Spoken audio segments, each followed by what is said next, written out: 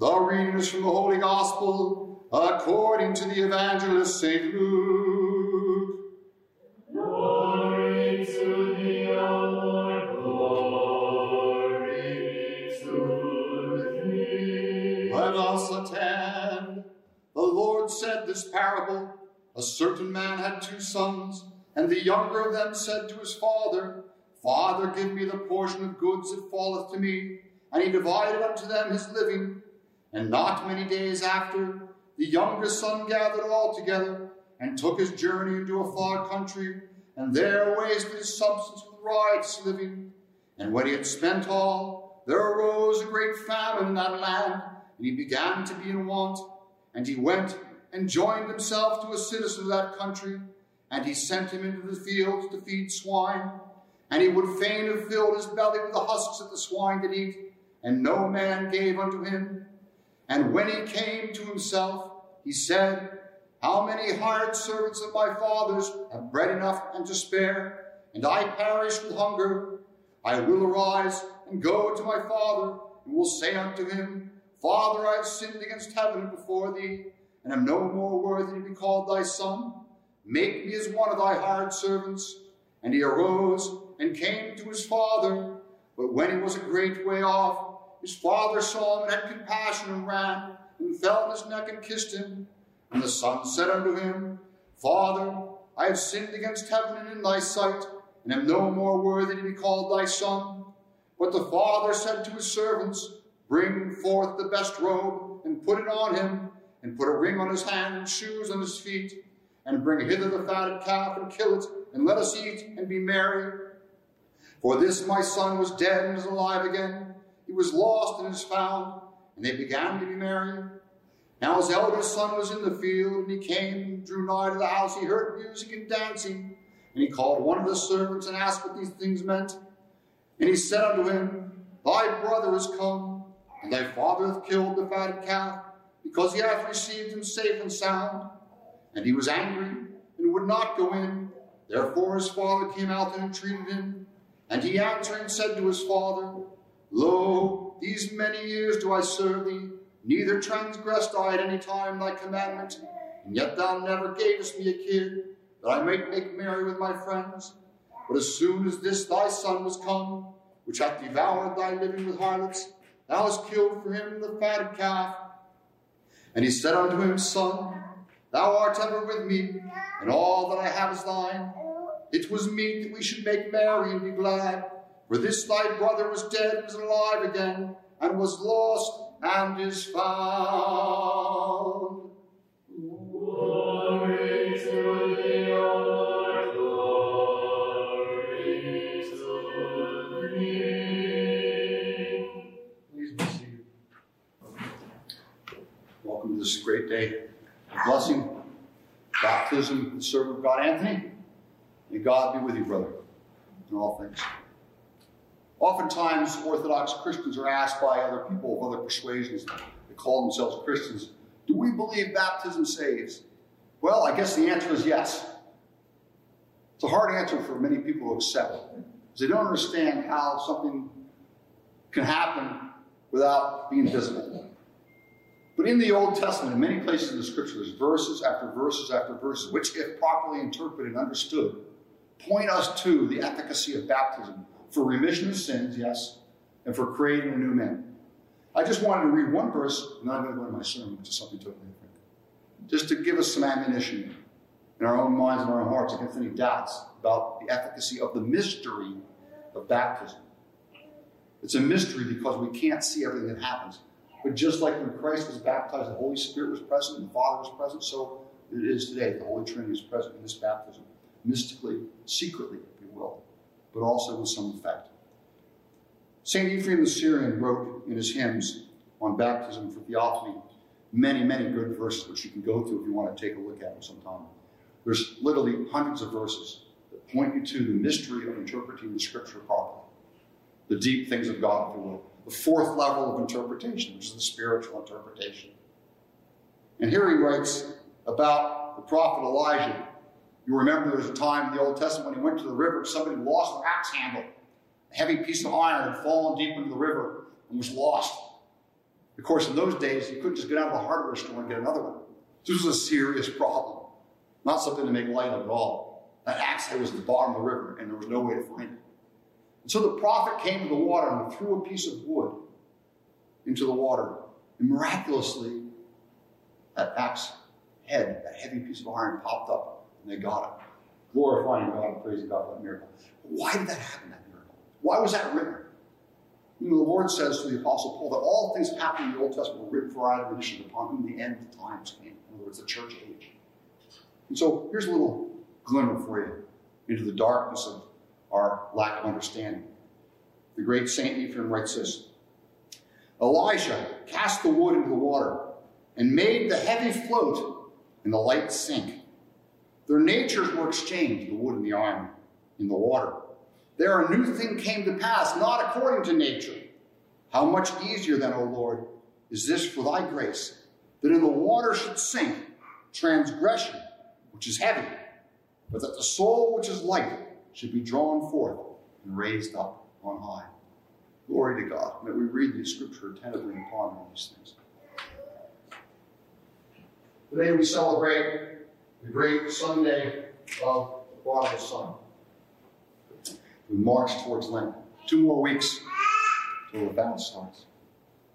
This is set before us for our consideration. And today, there's many things you can preach on out of this parable, but I wanted just to focus on one small thing in this whole passage. One small thought, one small expression, one small idea, spending, if you will, just one small moment asking ourselves of how we waste our substance. It said of the younger son, he went somewhere and he wasted his substance. What is it today to waste our substance? How do we do it? Why do we do it? What is it? This is what we will meditate on today by God's grace, and may the Lord shine light upon us so that our self-willed dissolution of our own selves will not occur without warning from Christ. He says that he wasted his substance. The word in Greek is ousia. And that is the word that's used in the Creed, for he is of one essence with the Father. Essence is ousia, homoousios, with the Father. He's one essence. And that same word is used here to define what was lost by the prodigal son. He lost his essence, his substance. What is that substance but what God has given us? It's our eternal soul, our very precious soul.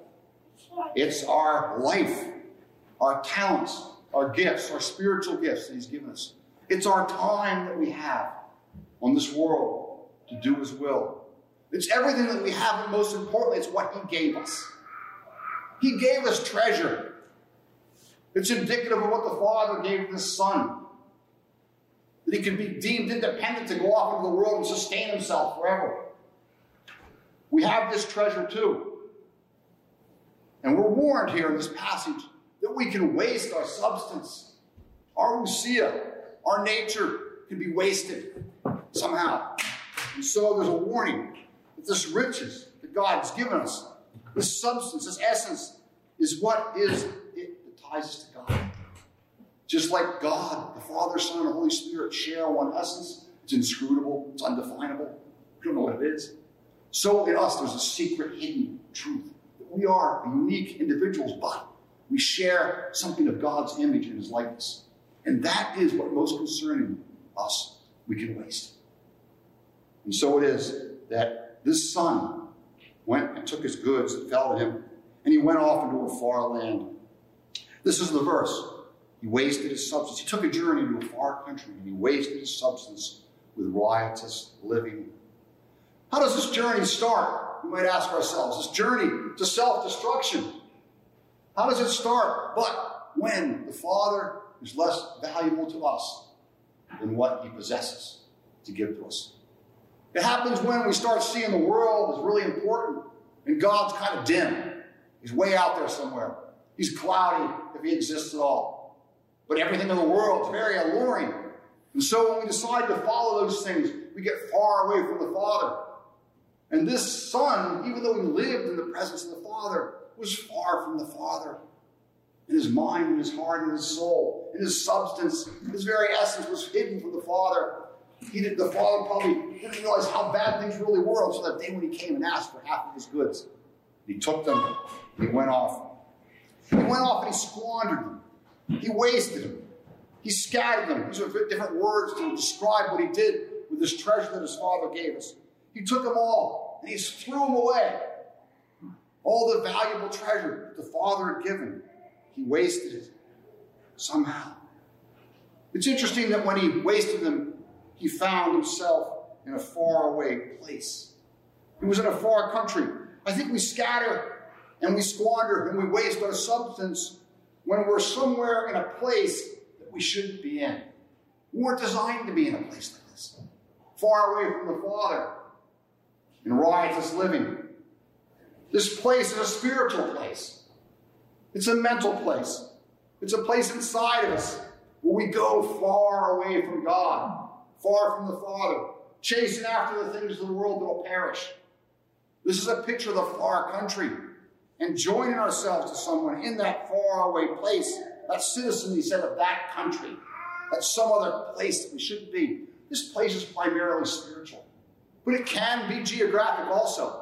How often we try to run from our problems, and we go to places to get away from the problems of life, or people that bother us, or something else. It can be a physical place, but primarily the Lord's concerned about that inner place, that inner man. What's in our heart?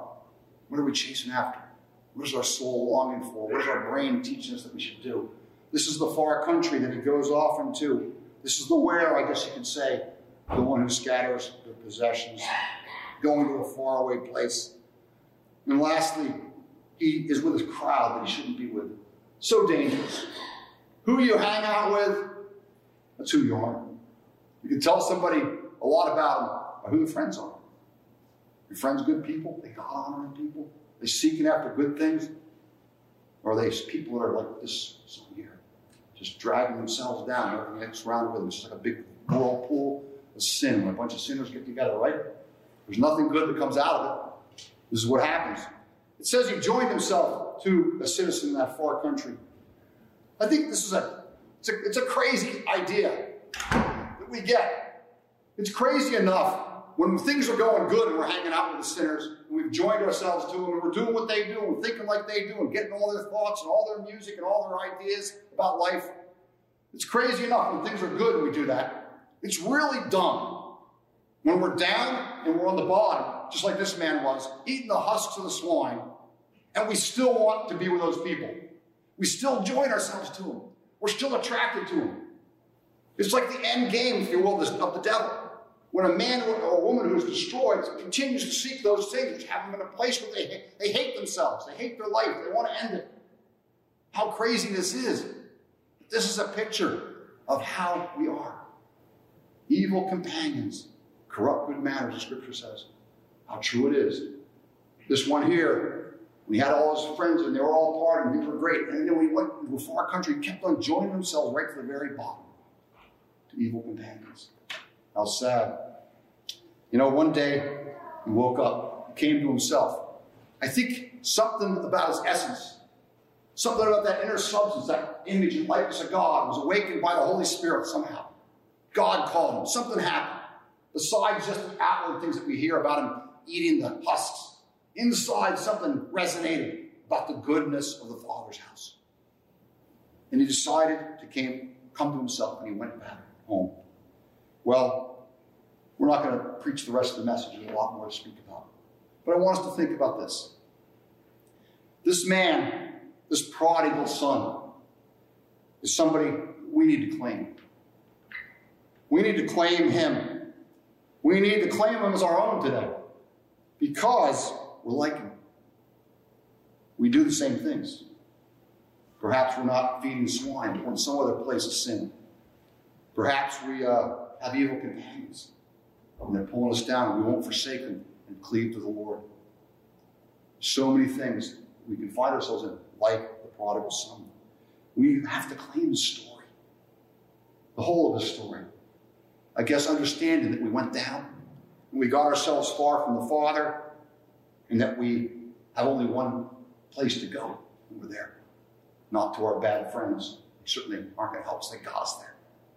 But to the one who's able to deliver us, and who wants to deliver us like that Father, that was looking out across that field, and when that son came, you ran to meet him. This is your God.